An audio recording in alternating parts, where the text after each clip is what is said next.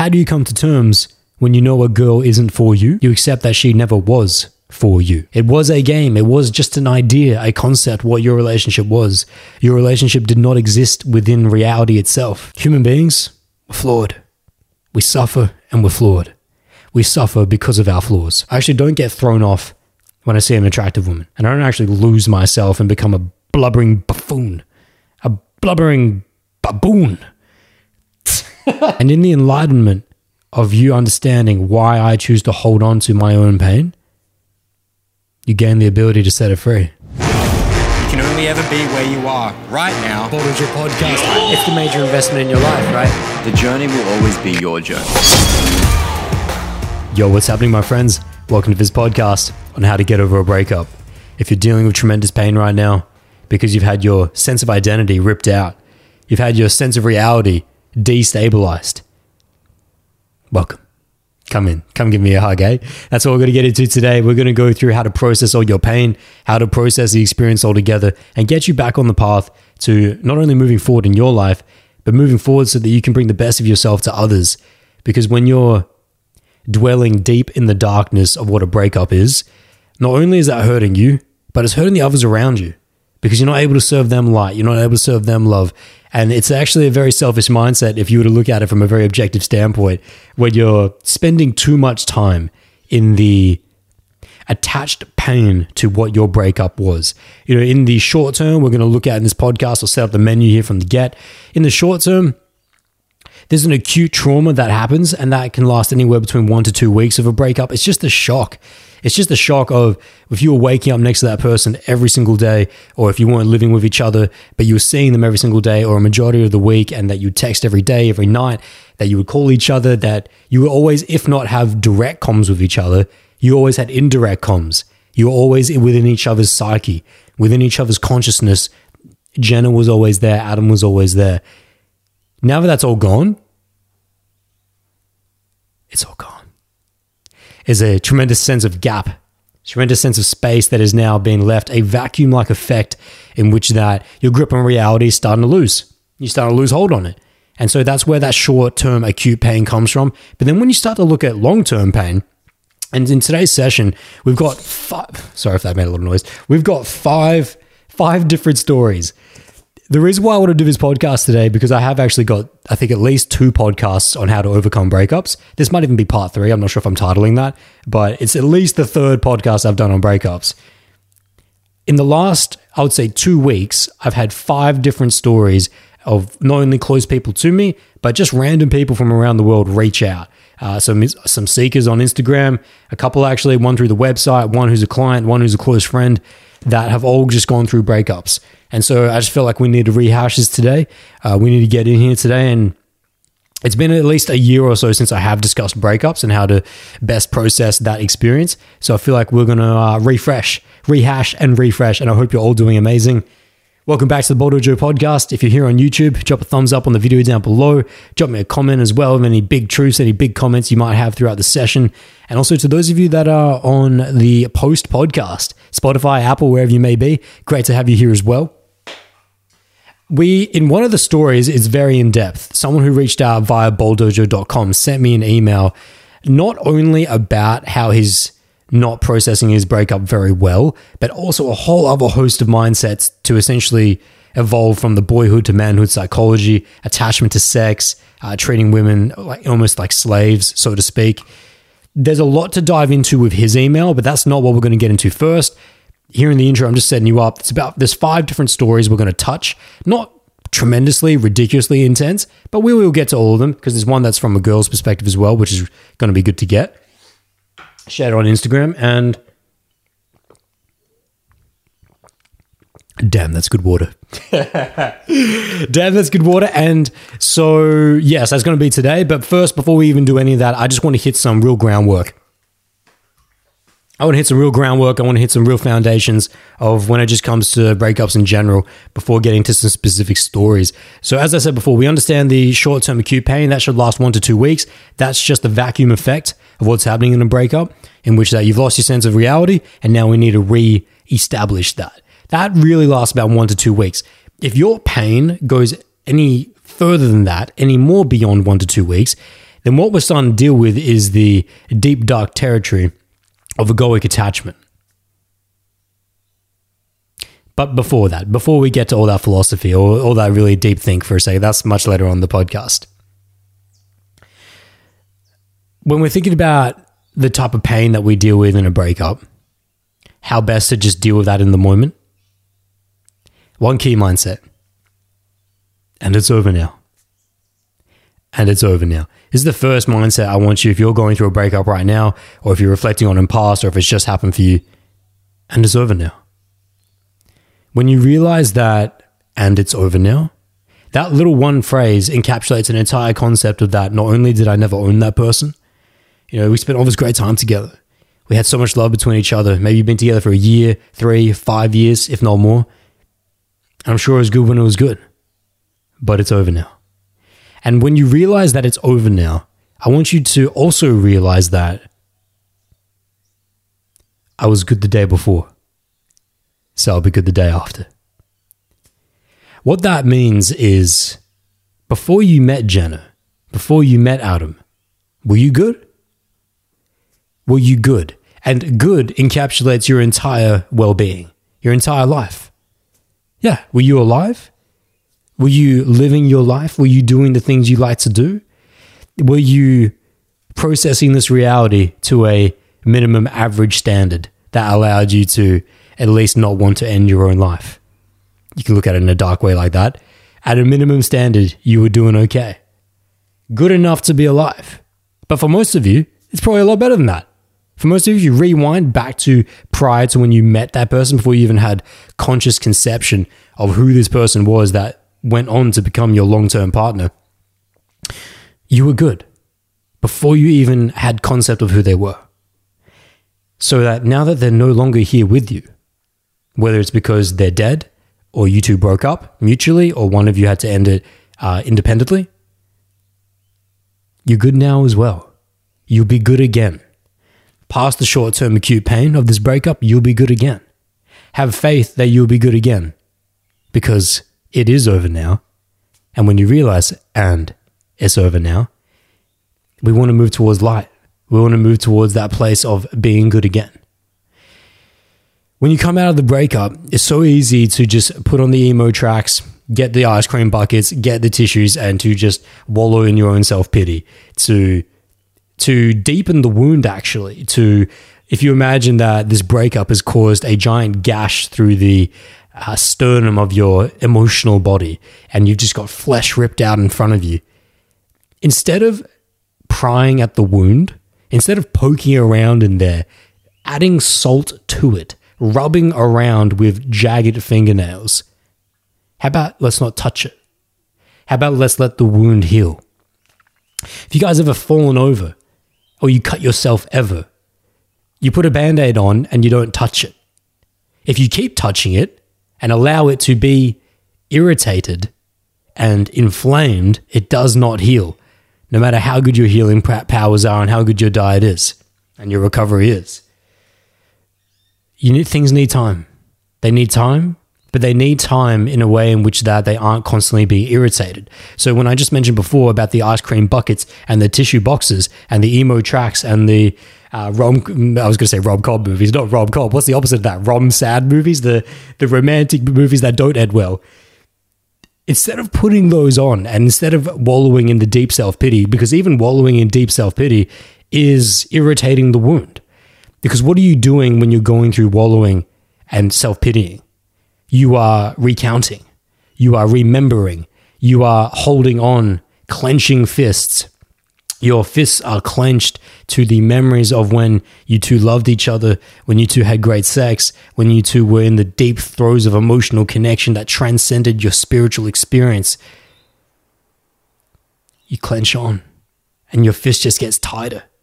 And almost, if we can just transition that wound, it's almost as if the emotional wound that's gashed up through your body, you're just trying to pry in deeper, just trying to, in a way, you're trying to put it back together. You're trying to sew it back up together, but with your bare hands, instead of using a fine point needle to just nice and clean, sew this wound back up, and then leave it alone. Leave it alone. In that analogy, what am I describing? If we look at you attempting to, if wallowing in self-pity and irritating the emotional wound that you have from this breakup is you attempting to put it back together with your hands.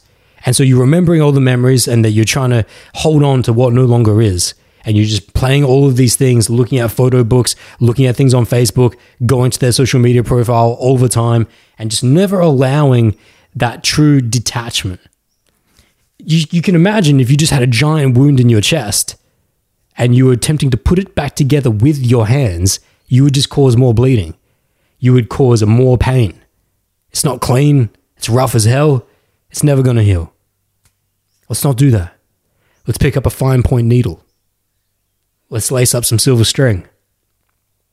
And let's get a professional to just put this back together. And you're going to be your own professional. Yes, it's great. It's absolutely fantastic if you have not only a professional coach such as myself, but a close friend, a family member who is schooled on social dynamics, who can help you through the process. But it's only ever help. This is a key point, and we'll get into in this beginning of this podcast on just general principles of dealing with breakups. One thing that you want to take careful note of in your recovery process from the wound of your breakup is to not lean so heavily on someone else to fix you, to fix your wound for you. The more you depend on someone else, the more you depend on someone outside of you to sew this wound up within you, you actually create a new wound. The more that you form that dependence, you're opening up the possibility to be gashed again. Because in that dependence, which is actually what caused the wound to begin with, if you were not so attached and dependent from the beginning, there would not be such a giant wound in your emotional psyche because of your sense of reality and your sense of who you think you are and who you thought you were in relation to not only her or him, but the rest of the world, the way that you perceive the world. That was rooted in dependence and in, said that too quickly. That is rooted in dependence. You say that quickly, it's actually rooted in dependence. That's not what I meant. It's rooted in dependence, aka that is an attachment, a very deep attachment. But if you then go seek to a coach or a friend or a family member and you lean on them entirely to help you put this wound back together and to sew this up with this fine point needle, well, you're just creating another form of dependence. You're just creating another attachment that is only going to lead to more pain. Because not only can someone not fix you, heal you, the healing has to be done within you. The peace has to become from within you. The moment you realize that cannot happen and the person that you have placed your trust and faith in to make that happen cannot do that for you, there's another sense of destabilization within your reality. You've placed your trust in this person. I don't mean trust in the sense of, I trust you not to kill me. I mean your trust as in, I'm using that as an object. You've placed objectional trust in this person as if it was a commodity. But then when you realize that it was paper, it was worth nothing because they could never validate it. That coach, that friend, that family could never come in and spend every waking moment with you 24 hours a day to ensure that your recovery process and healing goes smoothly. Even if they were willing to do that, it would never be successful. Only you can heal you. You can fool yourself. You can fool yourself into thinking that another could heal you for you. And that's actually one of the biggest misnomers and biggest misconcepts with working with a coach or working with someone who is mentoring you or guiding you just in general here, is that they never did anything for you. They only ever brought you to the river. It was you who had to drink. So let's just pause. Let's park that there. I just wanted to make that really clear. Because as we'll get back to the fine tooth, how you're going to be able to fine tooth yourself. But people get very lost in that. And you can actually cause tremendous harm within your other relationships if you depend too heavily on others to help you overcome your own pain. Your pain is your pain. And for better or worse, a lot of times worse, that is the case. The reason why I say worse is because The ego loves pain. Your ego loves pain, loves to be in pain. Hence why most people will not do what I'm about to say, which is that, okay, we're back here in terms of how we're going to seal up this wound in the short-term acute, seal up this wound, instead of using our bare hands to try and mash this flesh back together, the emotional flesh back together. Instead of doing that, let's get a clean, sterile, nice, fine point needle with some silver lining and just... The way that we do that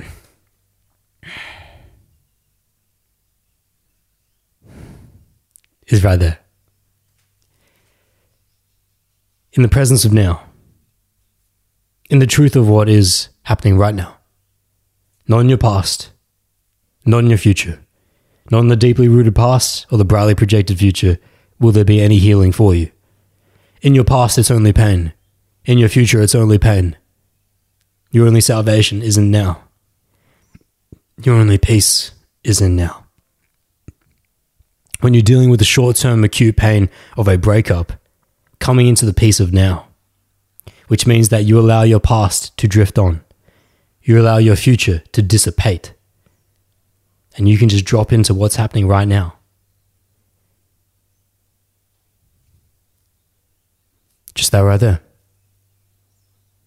There's an analogy I like to use with the clenching fist and open palm. For those of you that have access to water right now, I'm going to do it myself right now. I want you to get a glass of water. Go get a glass of water. If you're listening to this in post, just pause it. Well, this is not a live session, so you're all listening to it in post. Go get yourself a glass of water if you didn't already have some with you. And just get yourself like a nice little cap. Just a cap's worth of water. I've just done that myself here. Okay. I want you to hold your hand out. I'm doing this on YouTube, but for those of you on the post podcast, just listen good. Or just go to YouTube and watch this. I want you to hold your palm out and just pour a little water into it. Not much. You know? There's probably about a 50 cents piece worth of water in my palm right here. On YouTube, you probably can't see that water because I can't tip my hand, otherwise the water will fall out. But anyways, this is it. You get your water, hold your palm out flat, pour the water in.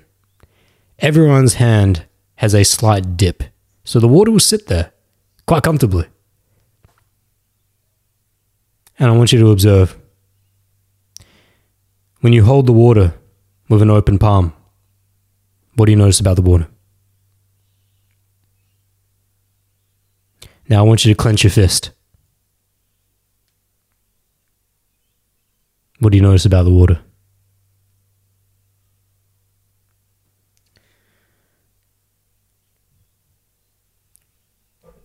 One more time.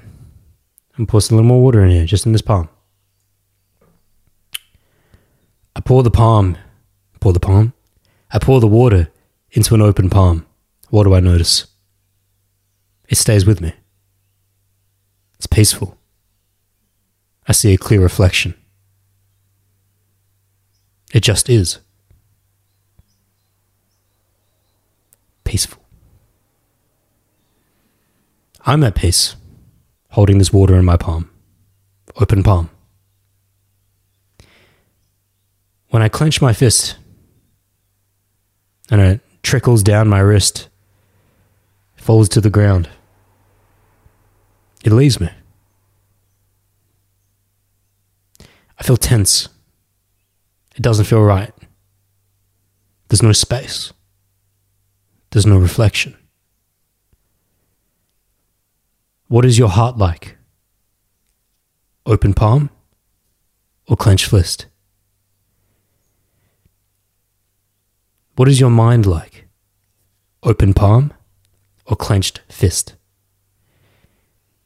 If your mind and heart are like a clenched fist, how will you ever heal? How will you ever recover? How will you ever come to know yourself and enjoy the peace of now? Only with an open palm could I ever see the water's reflection. Only with the open palm could I see the water's reflection. Pour a little more water in here right now. It's just as clear as day. When I reframe from tensing, from stressing, from holding on to what no longer is. I get to know myself.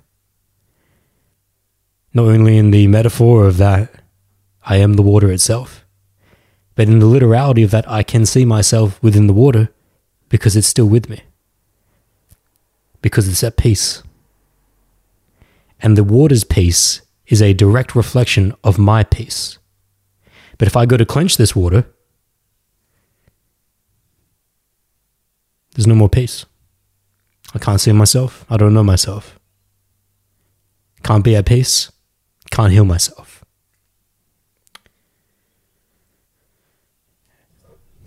Just breathe that in. It's one of my favorite exercises to do with clients and those dealing with intense pain and traumatic experiences in life. The open palm to clench fist.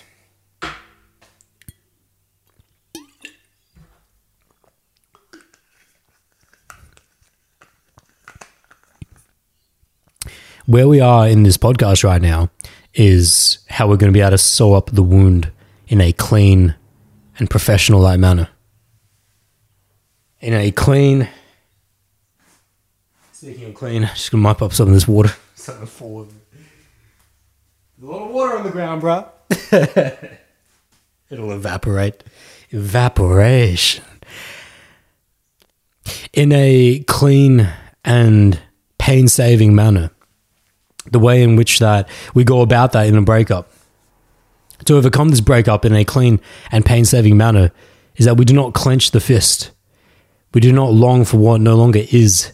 We do not attempt to salvage, to reap, to extract what modicum of connection may still be available to that point of reference, aka your partner, ex-partner.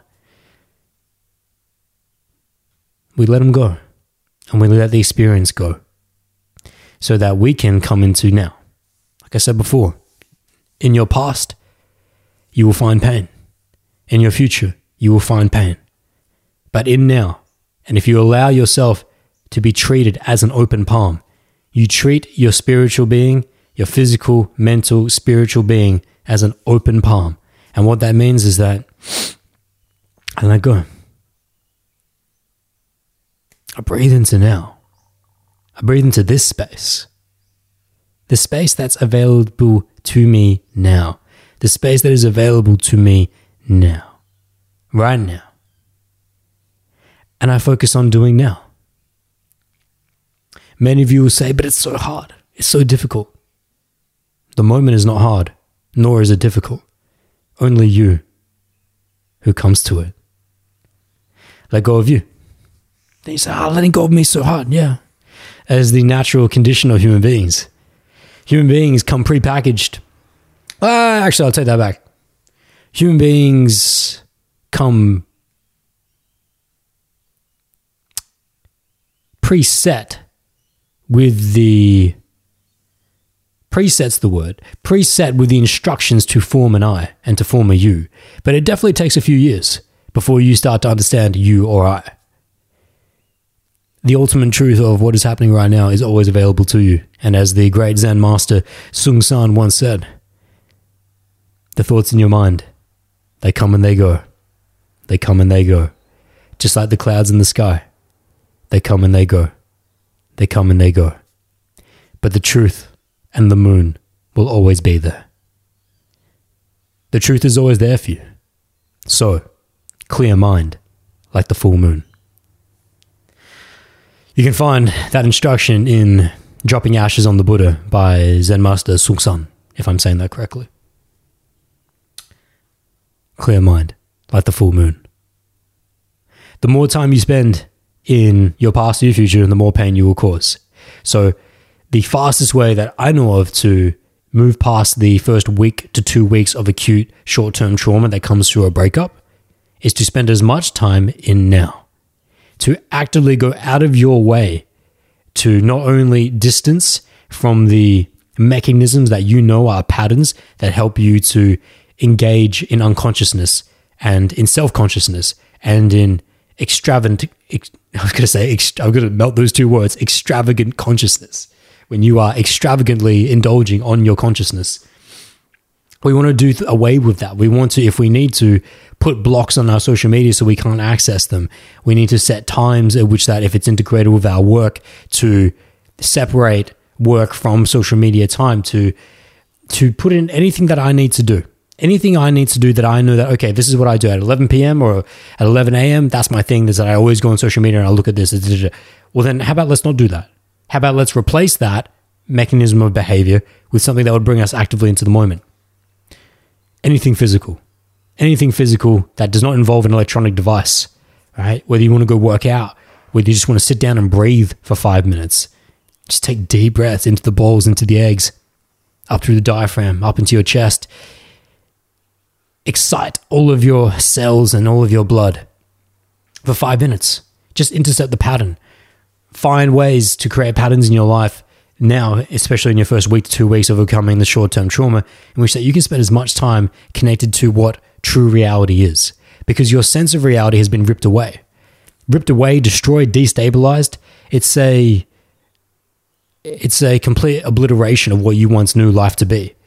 So now I want you to return back to what life actually is. It wasn't a game. It was a game.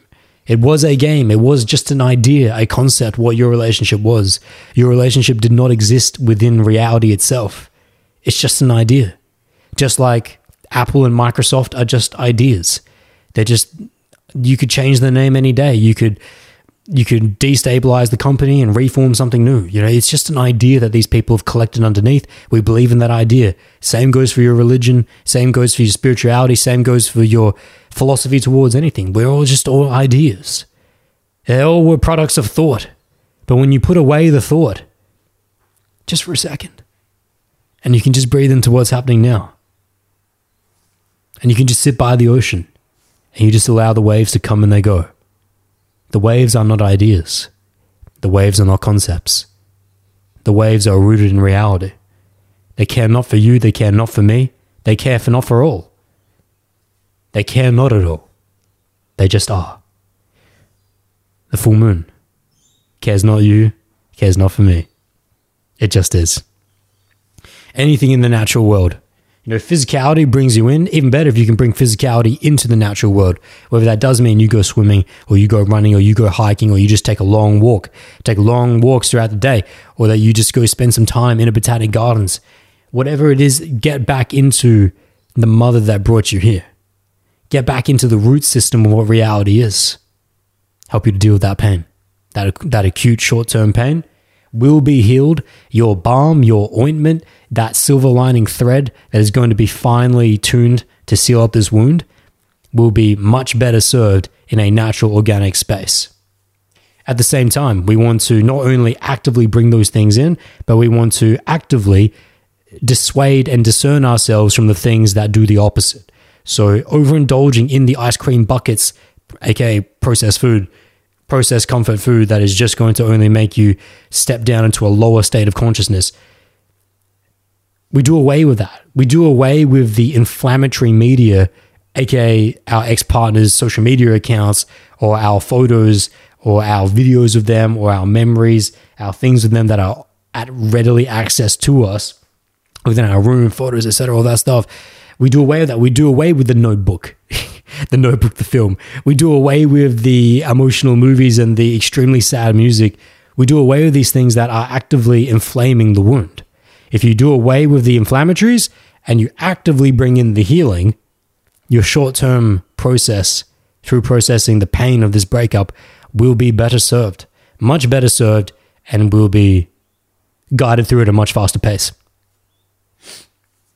Okay. Now that we've handled that, in terms of just foundations, now let's move on to, I'm not sure I'm skipping over anything here.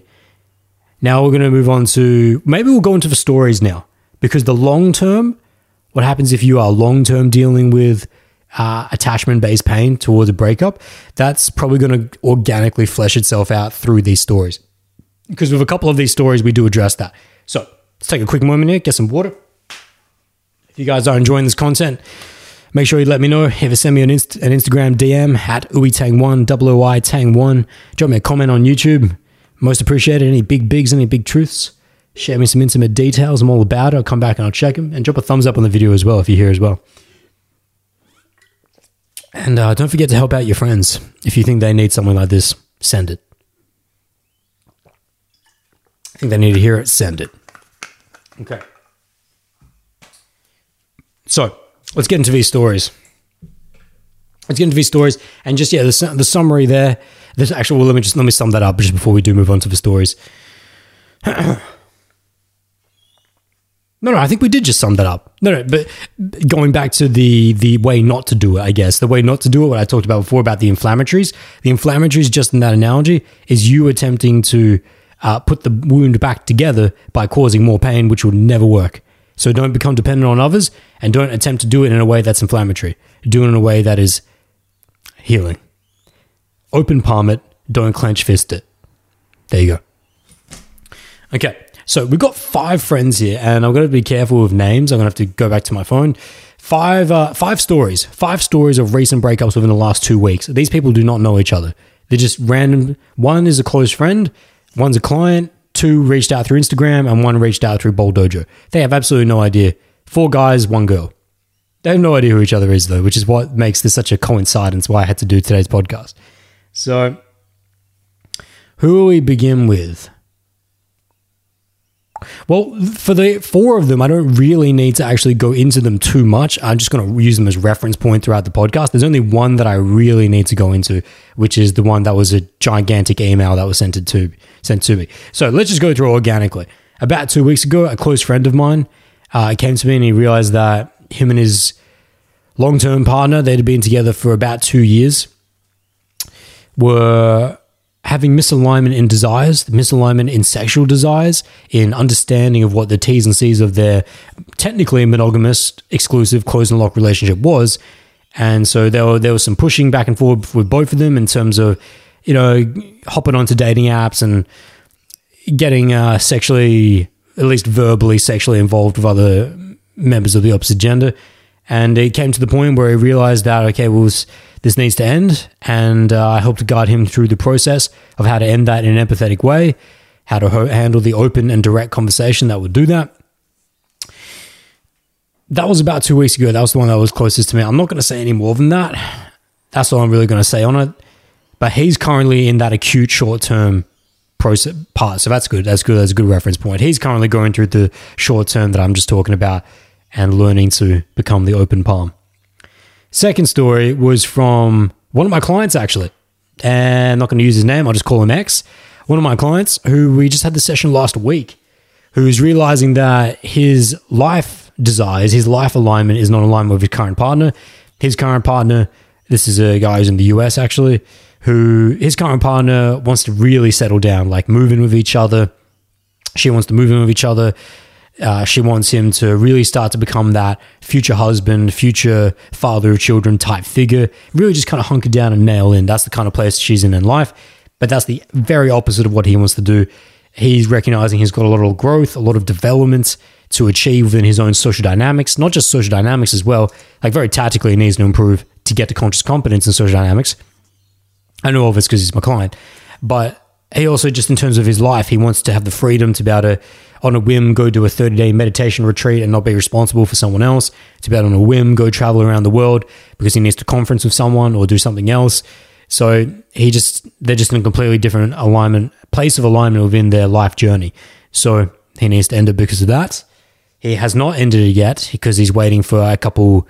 There's some very sticky, tricky life events happening with them right now. So he said in a week and a half, they'll be ending it. So he will be going through the short-term acute pain process within about a week or so. So this podcast will be good for him. Story number 3, that was in the US. So the first, my close friends in Australia. The second story was from a client who's in the US. Third one is from an Instagram. I haven't even opened this message yet. I've just seen the first line of it that Instagram shows you. So you guys will find this out as I'm finding this out. Here we go. So this is sent to me on Instagram last Thursday. I'm going to just call him X as well. I'm not going to use his name. He reached out to me on Instagram, Aduitang1, OOI Tang1, saying, "My brother, big fan of your work. Best way to move forward after a long-term relationship. It's rough." Normally, I would go back and say, ask a whole bunch of contextual questions like, what's rough? What are you dealing with that? Et cetera, just to really specifically target what it is he's inflaming himself with. Because what he's said there, if you guys have been paying very close attention to this podcast, you can probably,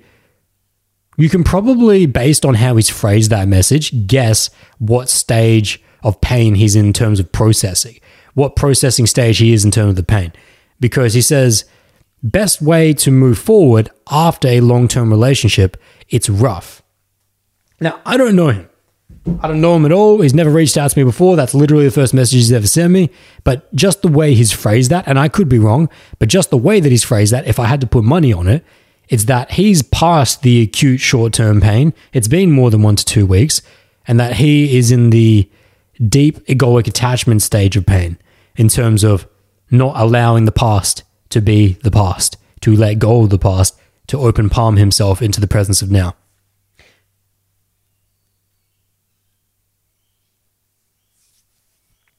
The reason why I say that is because in the words, best way to move forward after a long-term relationship, it's rough.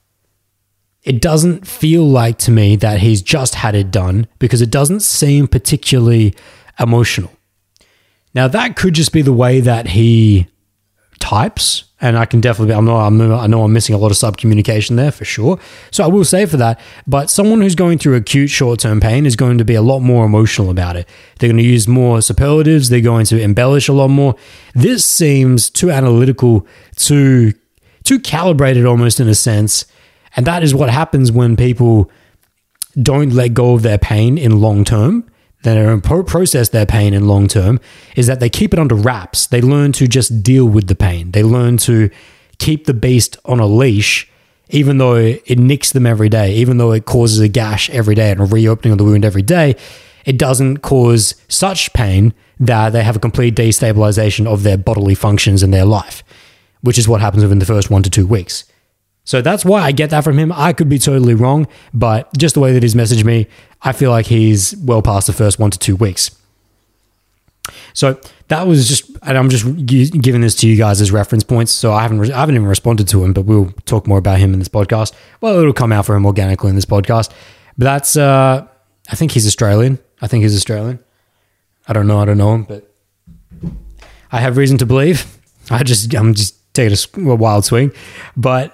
Okay, so that was story number 3 of someone who's going through a relationship breakup, but he definitely feels like a long-term process. And then story number 4. Story number 4, I don't even need to get this up because I put it up on my Instagram stories in the Level Up highlights. I mean, I put it on my story, but I saved it to the Level Up 0.2 or Level Up 2.0 highlights, just in the Instagram highlights in the stories that I saved. I put up her entire message, and the gist of her message, this is from a girl, was that she was in a open and free style relationship, just having fun, getting the government benefits, given the government benefits of a sexual relationship with no strings attached, and so open and free, casual. However, her partner, the male, sensed that she was becoming a little too dependent on it, and that he wanted to distance himself away from her. She attempted to, convince. She attempted to convince him that this was not the case, that she was not getting needy on him or dependent on him. She just really enjoyed having great sex and having a lot of fun with him. But when he attempted to distance, she freaked out, and she started hitting him up too much. He blocked her on social media. It even got to the stage where she actually showed up at his house, and she was basically crying in tears at that point when he's saying that, listen, we can't do this, we can't be together. And so it was just a bit of a blow up situation. And she kept saying to me that, it's like, I'm just there for the fun. I don't even really need this guy. I'm not really that attached to this guy. It's just that I just wanted to keep the fun times going. And basically my message to her was essentially that you keep saying that you're not attached, yet all of your actions demonstrate that you are. So what this means is that you are dealing with an incongruence within yourself. You are battling the fact that you have feelings for him, deeper feelings for him, yet are not willing to accept them. Hence why you acted the way that you did, and that you pushed the level too far with him, pushed the revs too far with him, and burned the relationship. And my final piece of advice at the end was that, hey, listen, in future, we don't need to burn relationships. We just need to know ourselves. If we can be honest with ourselves, then we can find and forge a way forward with a relationship that may no longer be sexually polarized because he can't provide that anymore. But you can still maintain a relationship nonetheless. It doesn't have to be sexually polarized, or I should say, it doesn't have to be sexually intimate. It will always be sexually polarized once it has been from the beginning, but it does not have to be and remain sexually intimate for you two to still have a connection together, whether it's because of time or space or because of desire that is no longer aligned. You let it go when it needs to be let go, and then forge something new.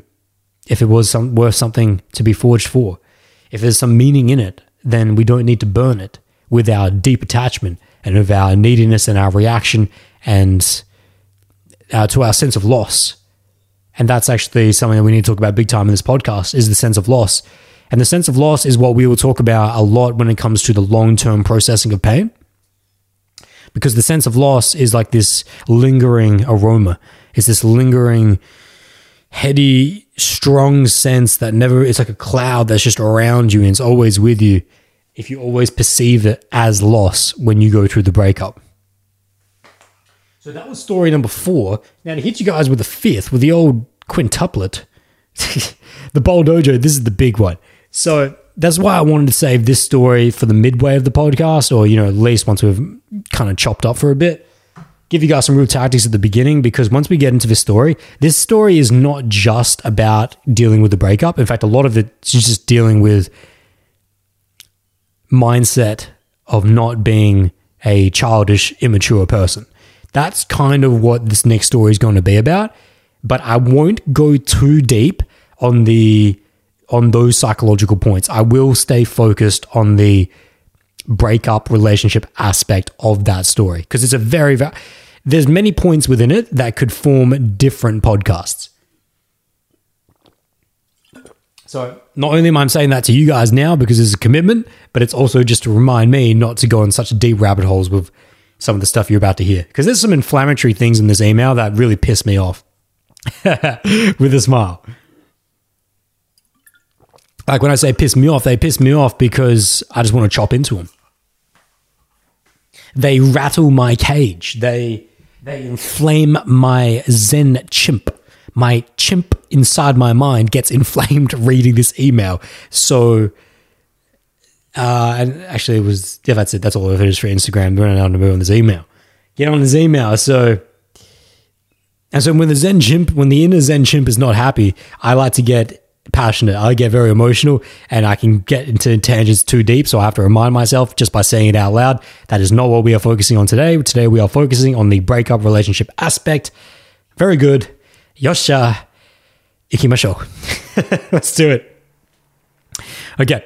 So this was emailed to me just yesterday. So for the 5th breakup story or thing to do with breakups within 2 weeks, just come in this last week. Yesterday, technically last week, but yesterday, because today's Monday. Yeah. Yeah, it's not going to use his name. I haven't even responded to his email. It just came in yesterday. Let's do it. So X, I'm referring to him as X as always, emailed me at boldojo.com, where you guys can, of course, always email me for free. And you can also sign up to the BolSip weekly email newsletter. That's free. Email you every Friday. Stay up to date with all the cool shit that's happening. Better get there. X emailed me saying, "Hi Adam, I've been watching some podos lately. First, I think you're underrated, not meant as an ego boost, but your content is genuinely valuable to me and others at various stages of our journey." Well, thank you, X.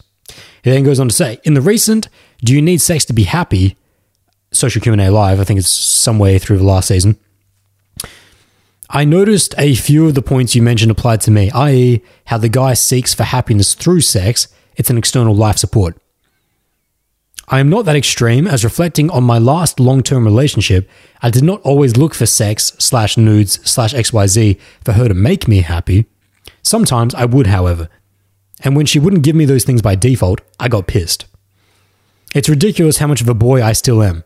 Moreover, this led the relationship to a sour point. And let me just pause it here for a second. I haven't had the time to be able to go back and hit him with an email to say, how old are you? What country are you from? What's your level of sexual experience? Et cetera, et cetera. Or, all the contextual questions I would normally ask, because that's not why I'm reading out this email. I'm reading out this email to focus on the relationship points, which, it'd be nice to know those details, but it's not integral. So we're going to guess, just based on his profile picture, I'm going to guess he's mid to late 20s. I'll say that. I'll be surprised if he's over 30 is what I'm saying. Or if he's in his deep 30s, I'll be surprised. It might be early 30s. Somewhere between 20 and 30, okay? Okay, so getting back to it. He said, it's ridiculous of how much a boy I still am. Moreover, this led the relationship to a sour point, in brackets. Lots of fighting for other reasons too, end bracket. And when she decided she couldn't take it anymore and wanted to end things, it shattered me. I tried to keep face and said I also wanted to end things too, which I did on some level, but was always in denial. Question: how do you come to terms when you know a girl isn't for you? I'm sure I have experience now, but I've been struggling to tell her in the past that it isn't working out. Maybe because she was always giving me sex/love/affection, it made me stay, which after that previously mentioned Poto, it seems I was seeking happiness through those actions rather than the girl itself. This was my first long-term relationship that was this long, 1 year.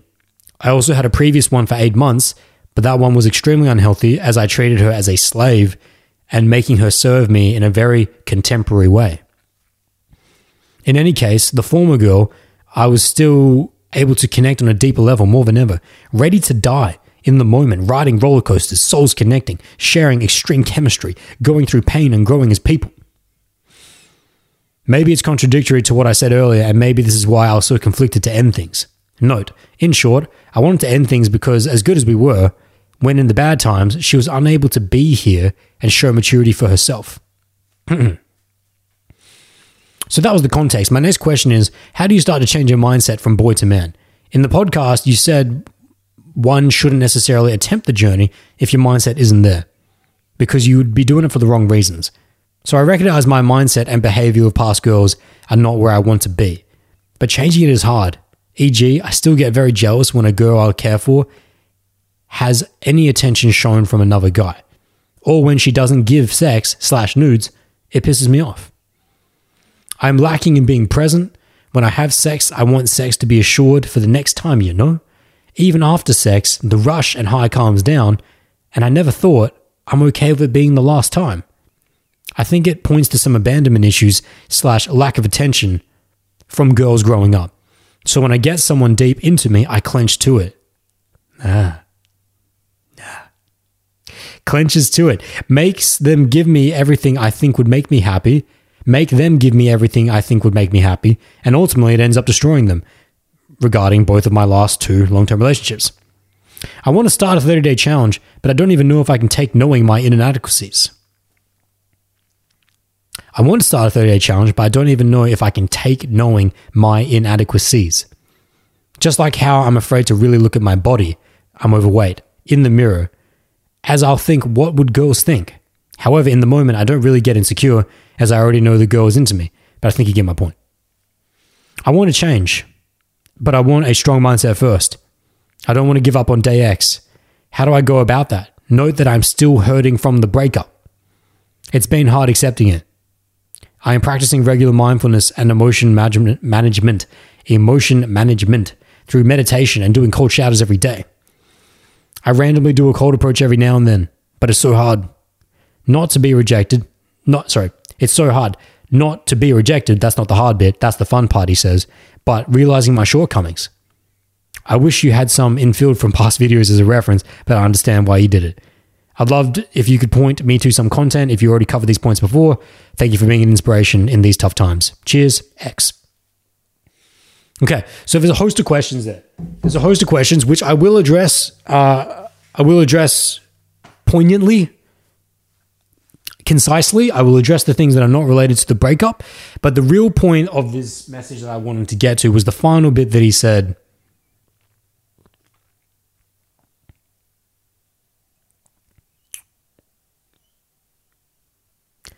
Note that I am still hurting from the breakup. It's been hard accepting it. And then he goes through some really cool things actually with the mindfulness and emotional management, meditation, cold showers. But that's the long-term pain that I've been discussing. That's the thing that I want to get on with him the most. But I will dial back up this email just to address some things. And actually, if we could just get a summary on the entire situation, because it was quite a long situation. Don't know how old he is, but we do know that he is somewhat inclined to the journey of self-cultivation. Don't know how deep he is. He says he does a cold approach every now and again. He is not in great physical state. He's not happy with his physical state. He is overweight, as he's described, and that he's had 2 long-term relationships and he's burned both of them because of the same mindsets that he has described. And let me just make that sense. Let me get that specifically. He's burnt the last 2 long-term relationships, and I think he means that they were the only 2 that were of any meaningful period of time. He says that when I get someone deep into me, I clench to it. Yeah. Make them give me everything I think would make me happy, and ultimately it ends up destroying them. So, destroying the relationships. So there's okay. Before we get into all that, let me just, because I want to do justice to the actual email as an entirety. He did ask a question before that. I'm just going to run through this. So, the first question he asked was, how do you come to terms when you know a girl isn't for you? I'm sure I have experience now, but I've been struggling to tell her in the past it isn't working out. Maybe because she was always giving me sex, love, and affection, it made me stay. Which, after listening to that podcast, the other one, it seems that I was seeking happiness through those actions rather than the girl itself. So to the actual question of how do you come to terms when you know a girl isn't for you? Key mindset. She never was for you. The question is, how do you come to terms when you know a girl isn't for you? You accept that she never was for you. She was only her, and you were only you. No girl is made for you. No guy is made for you. You don't own anyone in this life. Getting into the deep throes of a relationship skews your perspective on reality, in which that, if not consciously, some people in a very dark way consciously take ownership of their partner. But for most people, it's a subconscious dwelling. It's a subconscious attachment that I own this person now, and they own me. It's a contract in idea, a contract in attachment. Never really said. Never said in so many words. You know, we say cute things like, you're my all. You're my everything. You'll always be mine. And I'll always be yours. Doesn't it warms your heart, huh? Pumps that heart. Pumps that aorta. Gets the carotids going. You can feel it. Makes me feel good saying it, right? But what are we actually saying there? Where you're my everything and I am yours. What you're actually saying when you say that, I own you and you own me. You're mine and I am yours. Not in a Disney fairy tale like sense of that we have this grand spiritual connection in which that it is so unique and special to us that it would never ever possibly be recreated in any other shape or form. Not like that. When I'm saying it, I'm saying that, no, you are taking control. That when you are owning that person, you are placing them into an objectified box. You are putting him and her into a box. And that box is locked because it's mine and you're in it. Now, no one likes to think of it this way. Most people don't. Most people would never consciously say, yeah, I own this person now.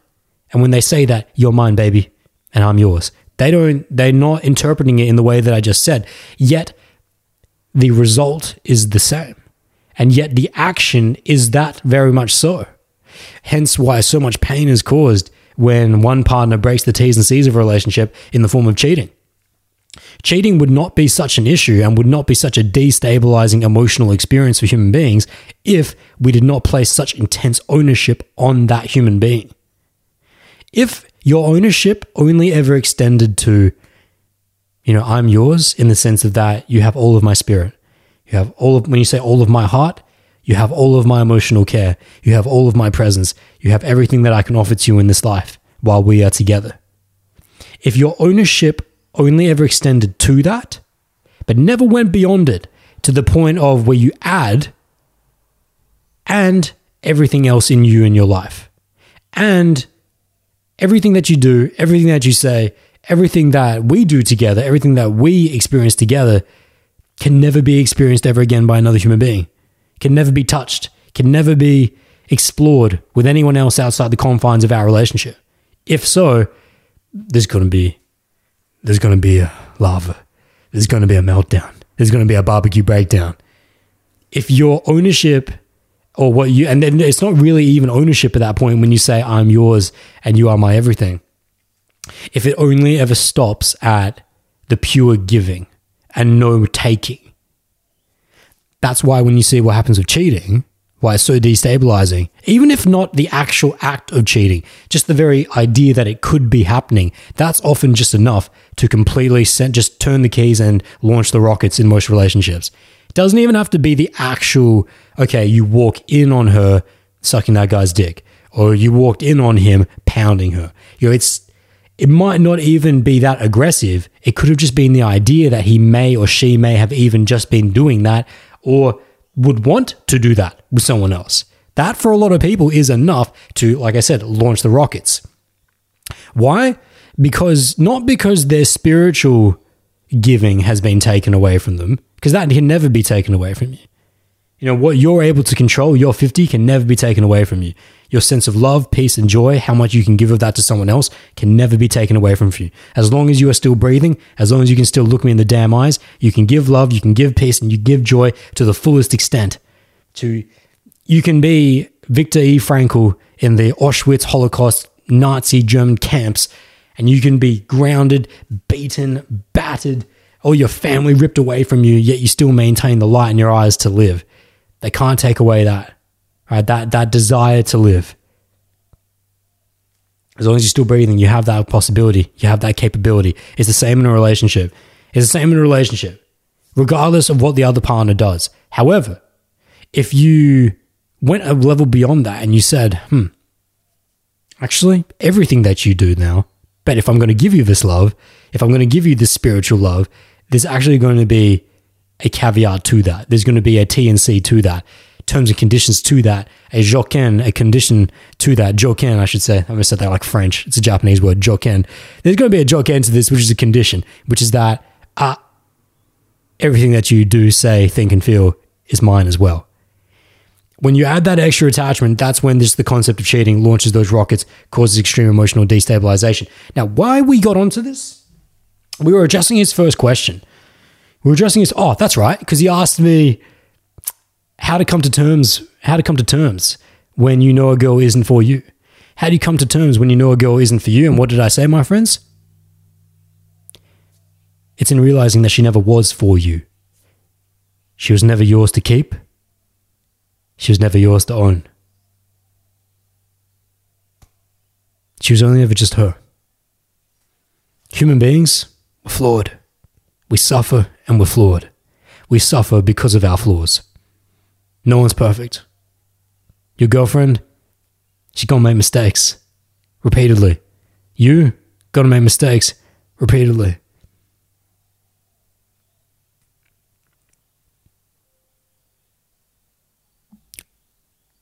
Some mistakes worse than others, depending on the terms and conditions you set up in your relationship.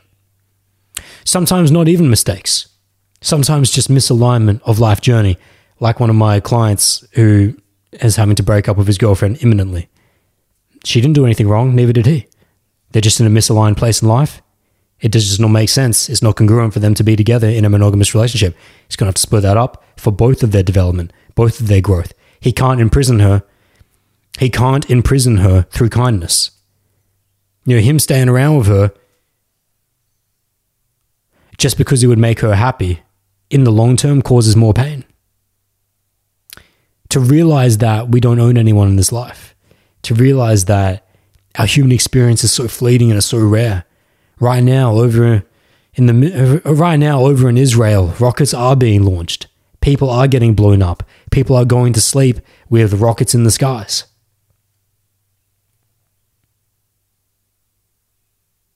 Why you would place such restriction on a human being to the point in which that I own you? In my mind, it's silly because it causes such pain that never needed to be caused. Coming to terms when a girl is not for you and then having to break up with the relationship for it, the way you come to terms with it is that I never owned her and she never owned me. We were two chimps on a floating marble in the infinity of time and space, in such a rare experience. We had what we had while we had it. It was good while it was good, but now it's over.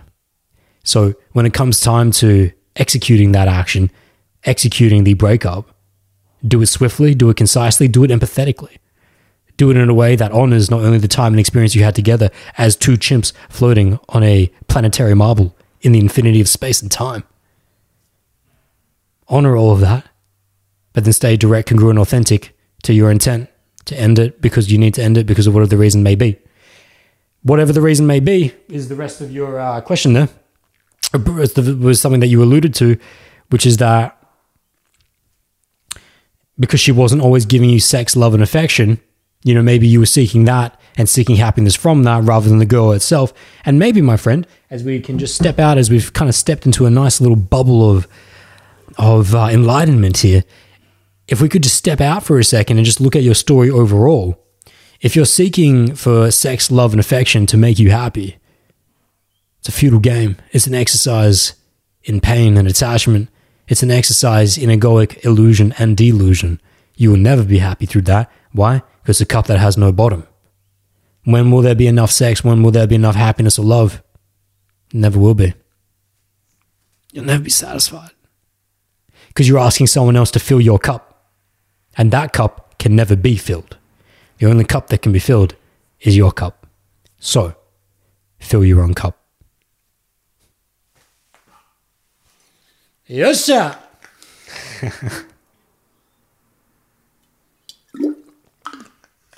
Yosha. Okay, let's move on to the next part of his email because, like I said, it's like I kept that pretty relevant. Actually, don't flame me for that. I kept that pretty relevant. That was not tangity at all. I don't think. I think we stayed pretty focused there.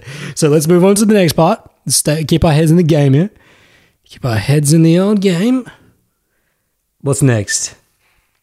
There was another question that came after that. Okay. So his next question was, how do you start to change your mindset from boy to man? Because he did acknowledge that he's been very immature and still a boy. How do you change your mindset from boy to man? In the podcast, the previous one, Will Sex Bring You Happiness? It's a social Q&A live. He said, in that podcast, I said that one shouldn't necessarily attempt the journey if your mindset isn't there because you're doing it for the wrong reasons. So I recognize that my mindset and behavior of past girls are not where I want to be, but changing it is hard. I still get very jealous when a girl I care for is showing any attention from another guy, or when she doesn't give sex or nudes, it pisses me off. There are other things he was saying about he lacks presence, like when he's even having sex, he's always thinking about when am I getting the next sex, and et cetera, et cetera. And then we get to the clenching. Yeah, and then he goes on, I think it points to some abandonment issues, lack of attention from girls growing up. So when I get into someone deep into me, I clench to it, make them give me everything I think would make me happy, and ultimately it ends up destroying them both. So right there, that's a perfect analogy to the open palm versus clenched fist. X, as you're listening to this, what is your representation of being? Are you an open palm or are you a clenched fist? You said that you clench onto people. You clench onto people. Well, if you clench onto people, what does that say about your way of being? Are you an open palm? Questions. Moving back to the question of how do your large question, which we'll not spend too much time on because it's not actually focused on this in this particular podcast, but I'll make it concise and I'll make sure it serves what it needs to serve, which is that you say, how do I get on the path to evolving from boyhood to manhood psychology is essentially what you're asking. Well, I have a short film known as What is a Man? It's on the Bowl channel. Go check it out. It's called What is a Man because most of my followership at the time, and still is proportionally, male. However, a lot of the principles in there are human principles. They're not actually, it could very well just be titled, What is a Human? Not just a woman or a man, just a human. Okay? So I would check that out because of what I'm about to say. What I'm about to say is this. It's total temple development. To evolve yourself from either a girl or boy into a man or woman, it's total temple development, starting at the peak of the hierarchy, which is purpose, followed by physical, mental, and then social development. The first three are all your 50 in terms of making sure that your foundations of who you are as a being are in top condition, that you're waking up knowing why. You wake up knowing your purpose in life every single day. That there's no moment in your day that is not guided by a wind, by a light, by a rudder, by a mechanism that says that this is why I'm alive and this is why I'm doing it. That's purpose. And then you have all your different mechanisms, all your different vehicles that you enact your purpose through. And then we take care of our physical mechanics, very tactically in the sense of our actual physical body, right? The very vehicle itself that we have to use to enact our desires and wills has to be in top condition. Now, you don't have to be an Olympic level athlete, but you have to have functional mass and relatively low unfunctional mass, right? And even body fat, and what I'm talking about there is body fat. Body fat has function to it, right? Body fat keeps you warm. Body fat lubes up joints. Fat is necessary for brain function. Your entire body system requires fat. However, not to the point of relative dysfunction. For the general human being, if we're taking just generals and we're looking at a general scale, between 16 to 18% body fat is an acceptable standard for females, between 12 to 16%, roughly around there for males. If you're under 18% body fat, you're within the functional range. Obviously, the higher end of that, not as functional, but as you start to get lower and lower in body fat, you become more and more, you're upscaling your functional mass relative to your dysfunctional mass. Because you actually don't need that much body fat, depends on the season you're in, to keep you warm, especially if you have high levels of muscle. Having higher functional mass, such as bone and muscle, will keep you warmer, particularly muscle. So with that being said, and also injury prevention is something that body fat helps with. You just have more cushioning around your joints. Moving that to the side though, if you're in a state of disrepair is why I brought this up. If you're in a state of disrepair physically, then you will be in a state of disrepair psychologically. Your psychology affects your physiology as your physiology affects your psychology. If your body's not happy, your mind is not happy. If you can't move in the way that you wish to, then you will not think in the way that you wish to. Your thoughts and your ability to cognitively process this reality is severely handicapped if your ability to traverse this reality is severely handicapped. Now, yes, there are some outliers and there are some great examples of people who have been in physical states of disrepair that have done tremendous things with their psychology. But could it not be said that they could have done even better if they had a greater state of physical mobility? Absolutely. Absolutely. Human beings are designed to move. We are bipedal organisms. We walk, we run. We're not really designed to swim, but we somehow figured that shit out. Or we figured a lot of shit out, actually. It's one of the good things about human beings. All the shit that we've done wrong, one thing we did figure out is how to move as best we can.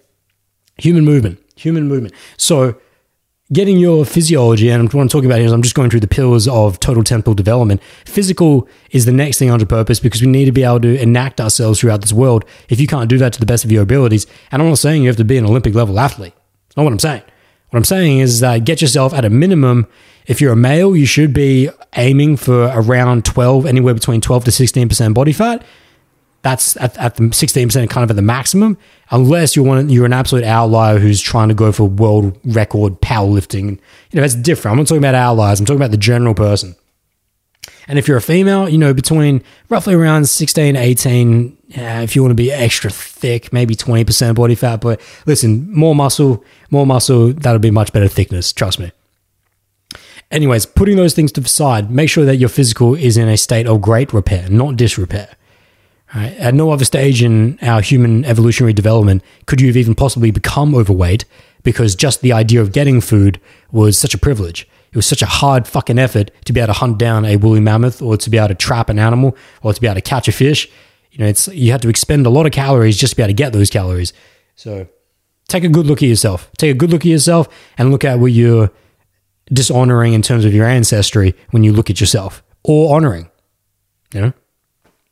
And even if that's not even going to be a motivator for you, just the pure fact that if I have a greater physical state, I'll have a greater psychological state, which means that I will be able to, my level of presence, my level of groundedness, my ability to be able to deal with the emotional conflict and storms in my life will be better handled if my body is not in a constant state of stress and disrepair. And there's certain types of stress that we want. Weightlifting is stressful. It is stress. Breaking down muscle tissue, sauna, cold plunge, it's all stress. But it's managed stress. It's induced stress. It's not uncontrolled. It is extremely stressful to be walking around with excessive non-functional mass, and that's not something that you asked for. Well, not consciously. It's not something you can take a break from normally. If you're 20, 30 kilos overweight, you can't take a break from that unless you sit down, which is not a good mechanism to deal with it. Because then you're not going to burn any more calories. So anyways, let's get off this. But like I said, we're getting tangents here, getting major tangents. It is the podcast. It is the podcast. It is the poteau. So moving down from physical, then you go down into mental. So mental is now the upscaling and the uprating of your psychological development. So this is to go out through life and to seek truth, to be able to seek truth through all the different modalities, whether that is through learning through mentors, learning through coaches, learning through your own experience, and then seeking to reference that experience off of coaches and mentors to go through the journeys of going through whatever reality you currently are engaged in and seeking the greatest truth. However you want to do that. Seminars, books, whatever, boot camps, but whatever. That mental development, box that together. That's that. I'm realizing that we've gone into real huge tangents on this. So this is not a podcast on total temple development, but there's mental development there. Liaise, create connections, business connections, networking, social, all these different friends that will help you to upscale and uprate your mental development.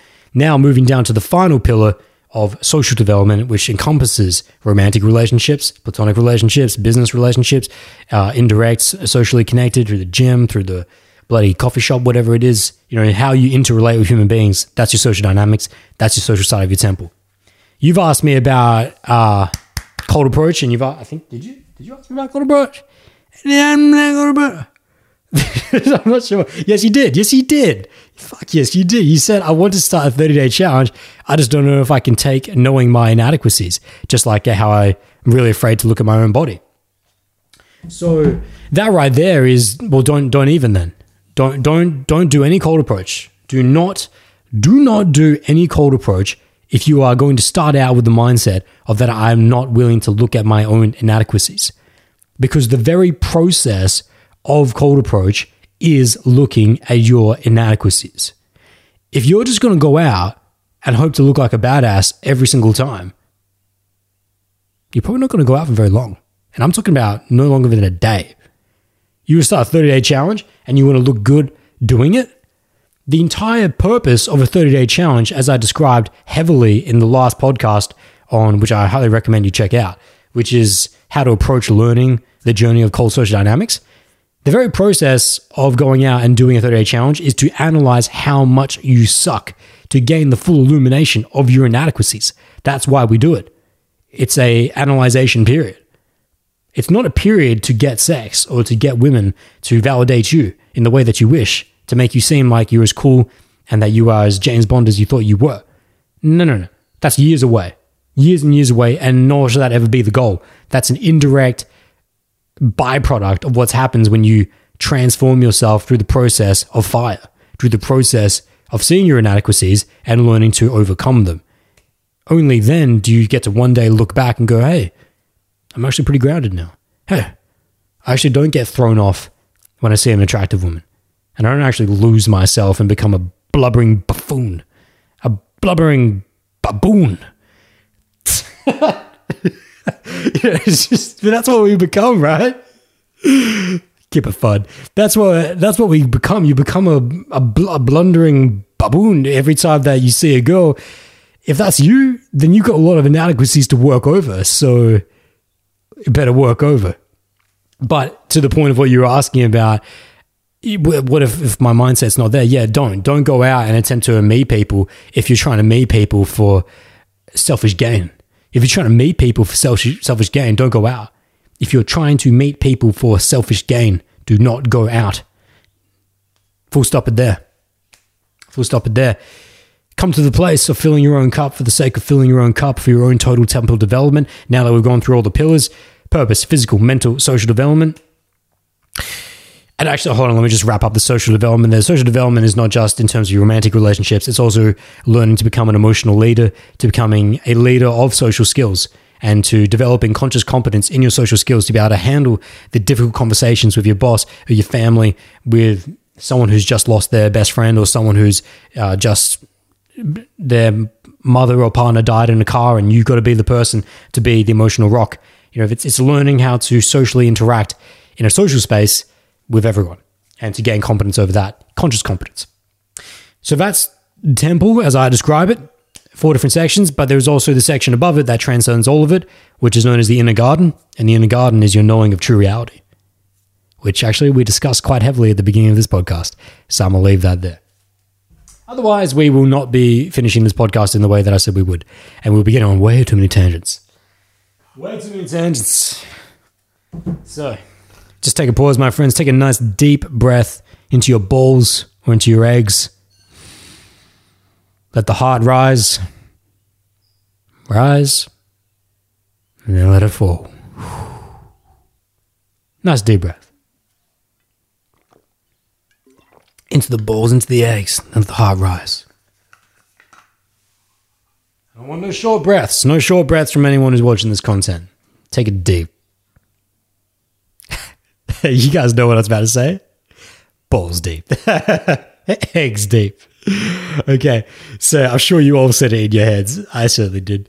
Okay, so let's move on to the next part. And this is the part that we'll wrap up this guy's email with, and we'll start to wrap up the podcast. We'll move to the final section of the podcast. Okay.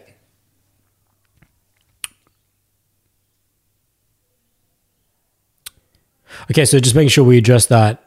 I guess I kind of just got to tie that up. So the way that I'll tie that up to his question of how do I get on the journey from evolving from boy to man is total temple development. I've been investing all of my energy in all of those 4 sections. And you do that, that's the journey from evolving from immature to mature. That's the journey to becoming someone who's respectable, of supreme excellence, of honor. That is that journey. That is the journey. Yes.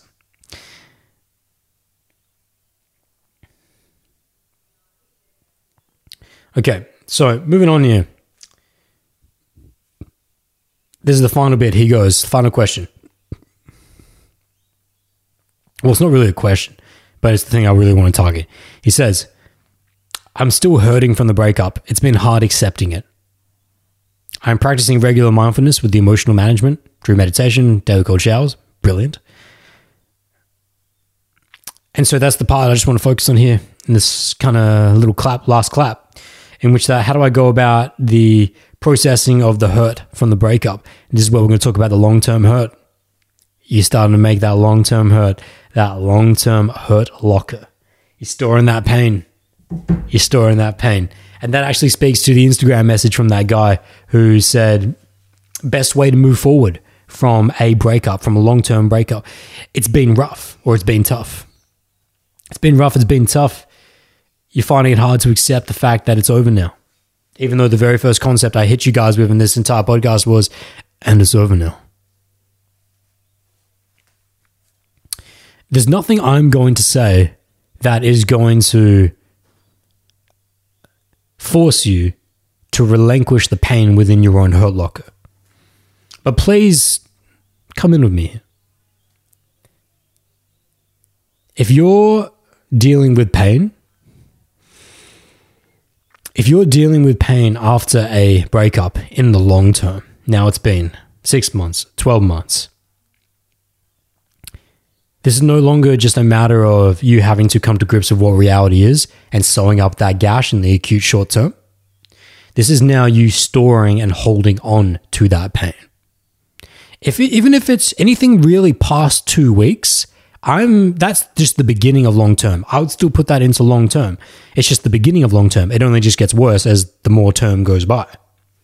Let's say you're 3 months, 4 months, 6 months to a year past the breakup, and you're still, in your mind, dealing with the pain, still can't accept it, still can't move on.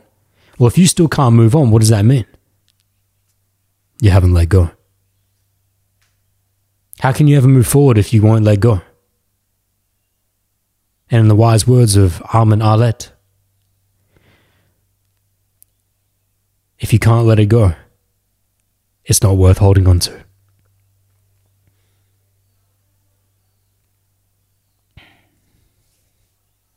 The hurt locker is what we are describing. You've chosen to store your pain away for egoic grandization. I said it before in this podcast, the ego loves pain. Why? Because it's yours. Because it's my pain. Because she was mine. He was mine. It hurts so much that they're not mine anymore. They caused me so much pain. She cheated on me. He cheated on me. I can't let them go. I won't let them go. I want them back. I want her to want me back. I, me, my pain, my pain. Anyone who says to me that it's tough, it's rough, can't let go of this, can't move on from this breakup in the long term, it's a choice. You've chosen this way of being. You've erected a steel locker within your emotional space, your emotional body, and it says that I will hold this. I will hold the experience of whether it's no longer being able to connect with that person, sex with that person, just see that person, whatever it may be, whatever you're clinging on to the most, whatever that you're clench fisting the most. It stays in there now, so I can always return back to it. Pain kept in the long term is pain chosen. You just really need to come to grips with that. You really need to understand that. The next question then becomes for all of you that have accepted that, because accepting that it's over now, accepting that you guys have broken up, you had to do that in the first 1 to 2 weeks. That very primal and very necessary acceptance has to come within the first 1 to 2 weeks just for you to be able to live, just for you to be able to eat and breathe, to be gaining your grip, to re-grip onto what reality actually is and to get back into the moment of what now is. Whether you did that in the most healthy way possible is what we described at the beginning of this podcast. Maybe, hopefully. If not, you can learn from it now. But now that we move into the long term, for whatever the reason may be, if you're still experiencing that pain, I want you to now look at, because you say that, well, why would I choose to hold this pain? Just because I like it? That doesn't make sense. It would not make sense to you consciously. Consciously, you'll do everything you can to rationalize around your pain. Consciously, you'll go into any cartwheel, into any backflip to say that, no, it's because of them. It's because of them. It's because I don't deserve this. It's because this always happens to me. It's always going to be something that never directly points the mirror at you, where you have to stare yourself into the depths of your own eyes and go, I'm choosing this because I still want to be in pain. There's nothing I will ever say to you that will force the realization upon you that you're the one that's clenching this pain and will not let it go. It's your journey, it's your process to process that pain. And when I talk about processing pain, this is it right here. To process your pain is to acknowledge it for what it is and the nature of why I keep holding on to it. That's what processing your pain means. Processing your pain doesn't mean that you re-inflict it or that you sit down with it in sessions with brown leather couches and just discuss the pain. No. To process the pain is to look at why you continue to hold on to it. And in the enlightenment of you understanding why I choose to hold on to my own pain, you gain the ability to set it free. It's through waking up from the delusion of that the pain was not something that I had control of, and to realize that I have full control of this pain.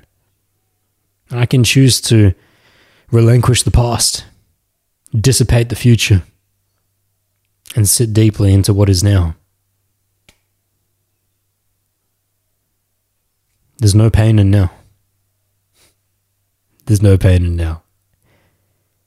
You know, whether it's short term or whether it's long term, it's always going to come back to now. It's just that the way that you get there is going to be slightly different. The way to get there in long term is going to be nights on your own. Disconnection from distraction, disconnection from social media, friends and family, to sit with yourself underneath the moon, underneath truth, underneath a waterfall, within the bosom of Mother's garden. Surround yourself in truth. And then as you start to say, okay, I will now process my pain. What does this mean? Oh, let's objectively look at it. When did we break up? It's January. What is it now? Almost June. That's been about 5 months, 6 months. Based on that podcast, does that fit into acute short-term pain? That's just me regaining grip on reality? Or does that fit into the hurt locker of long-term pain storage? 6 months, 5-6 months, definitely hurt locker.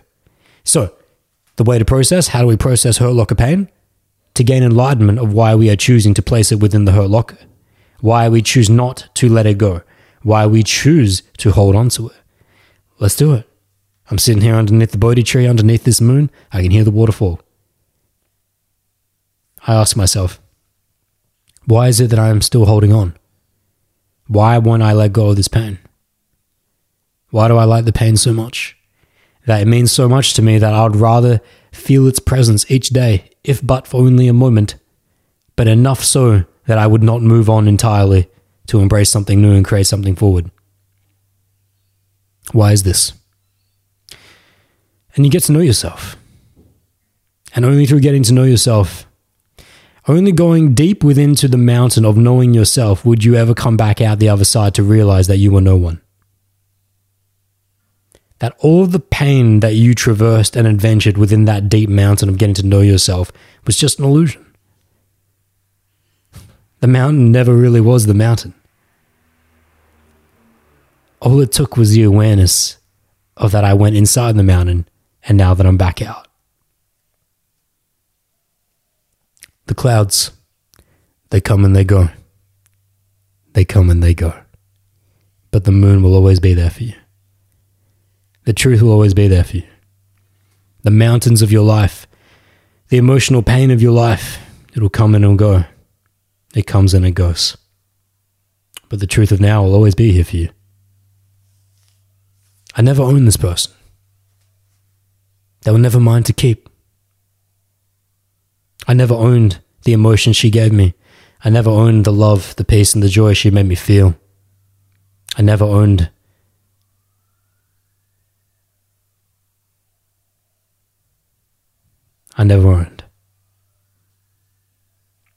Only grateful. Let's step it up a level. Only grateful. To now move beyond.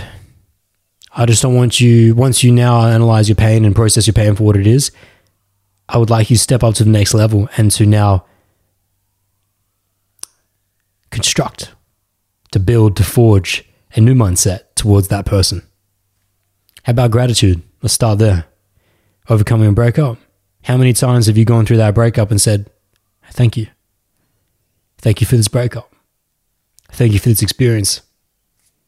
It's given me a platform to become stronger, to grow deeper, to move forward in my life, to overcome my own inadequacies.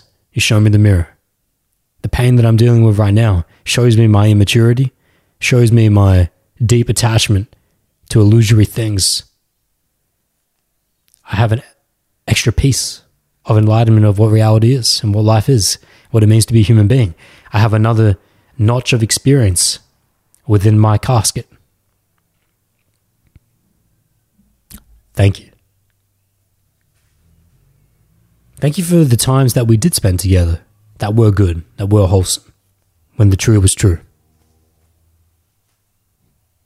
Thank you for showing me in the good times what it means to bring good times to others, that I'm better prepared to bring good to someone else now. And while I have a lot to work on, it's not as if that if we spent a meaningful period of time together, that there aren't things that made me better. We improved each other. You know, as bad as a relationship can be, there's at least some stage, even if only but for a week in some of the worst relationships, where you guys actually treated each other well, that it was mutually reciprocated. And even then, that reference will still be stored away and will allow you to reference again how to treat someone else well. Thank you. Hontoni kansheshita. Truly grateful. So we thank for not only the experience, but the person who engaged in that experience with us. Now that we've let go of our pain, we construct something new. Now let's just wish it forward. Now that I'm grateful, now first off, now that I've let go of the pain, and now that I'm grateful, let me wish you forward. Let me say that I want the best for you in your life. We may not be together anymore, and we may never experience anything intimate again. But that doesn't mean that I can't wish that for you for someone else. Because I never owned you. And why wouldn't I want the absolute best for you? If there was a time in my life where I wanted the best for you, just because we're not together now, that shouldn't change it. So I want you to experience the best of a human life possible. I want you to feel love again. I want you to experience that peace and joy again. And you mean it. And you mean it.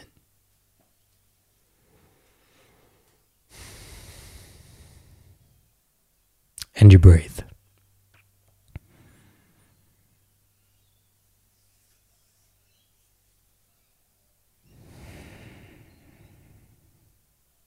And you breathe.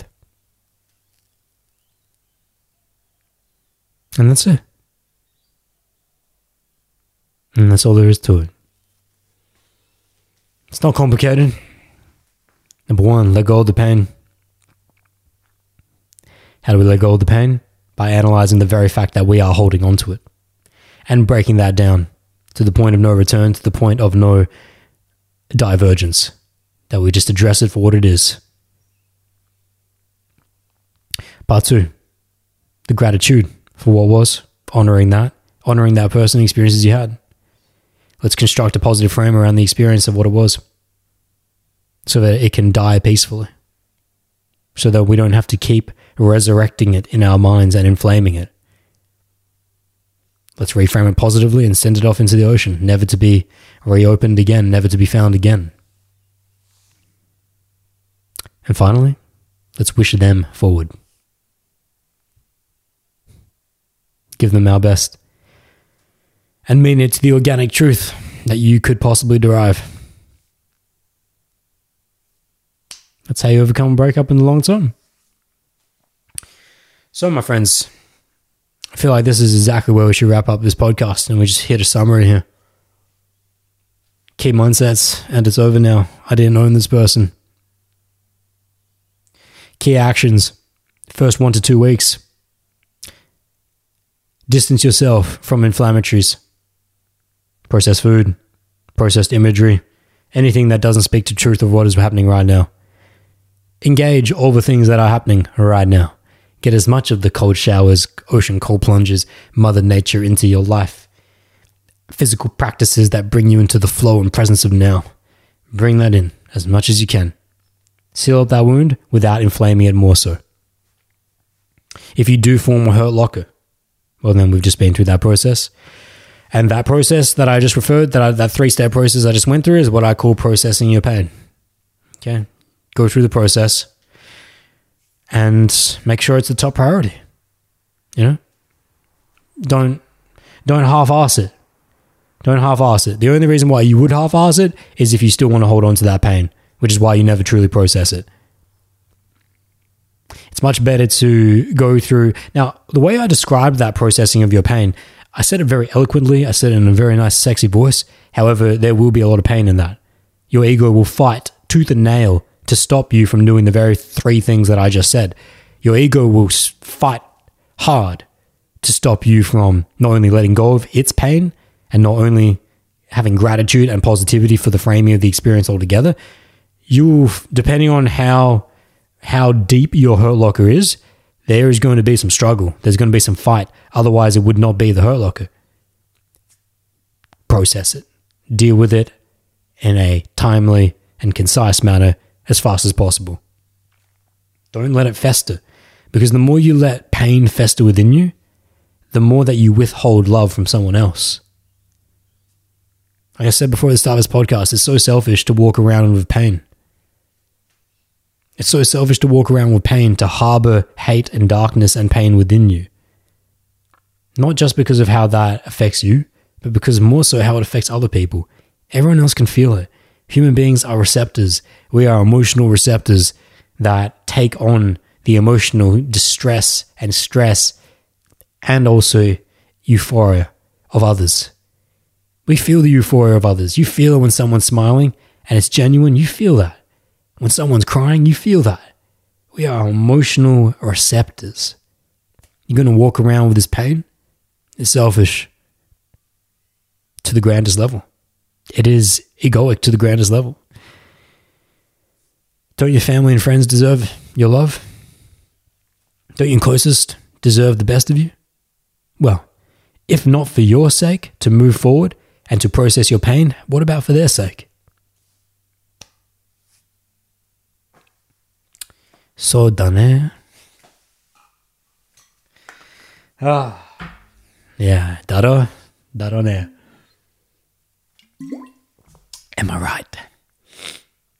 Okay, my friends. Yeah, that was beautiful. It's been a beautiful session. We have done many podcasts, at least 2 specifically. This might even be, I might have titled this part 3. I might have just titled it something on its own, but we've done quite a bit of content on the breakups over the time.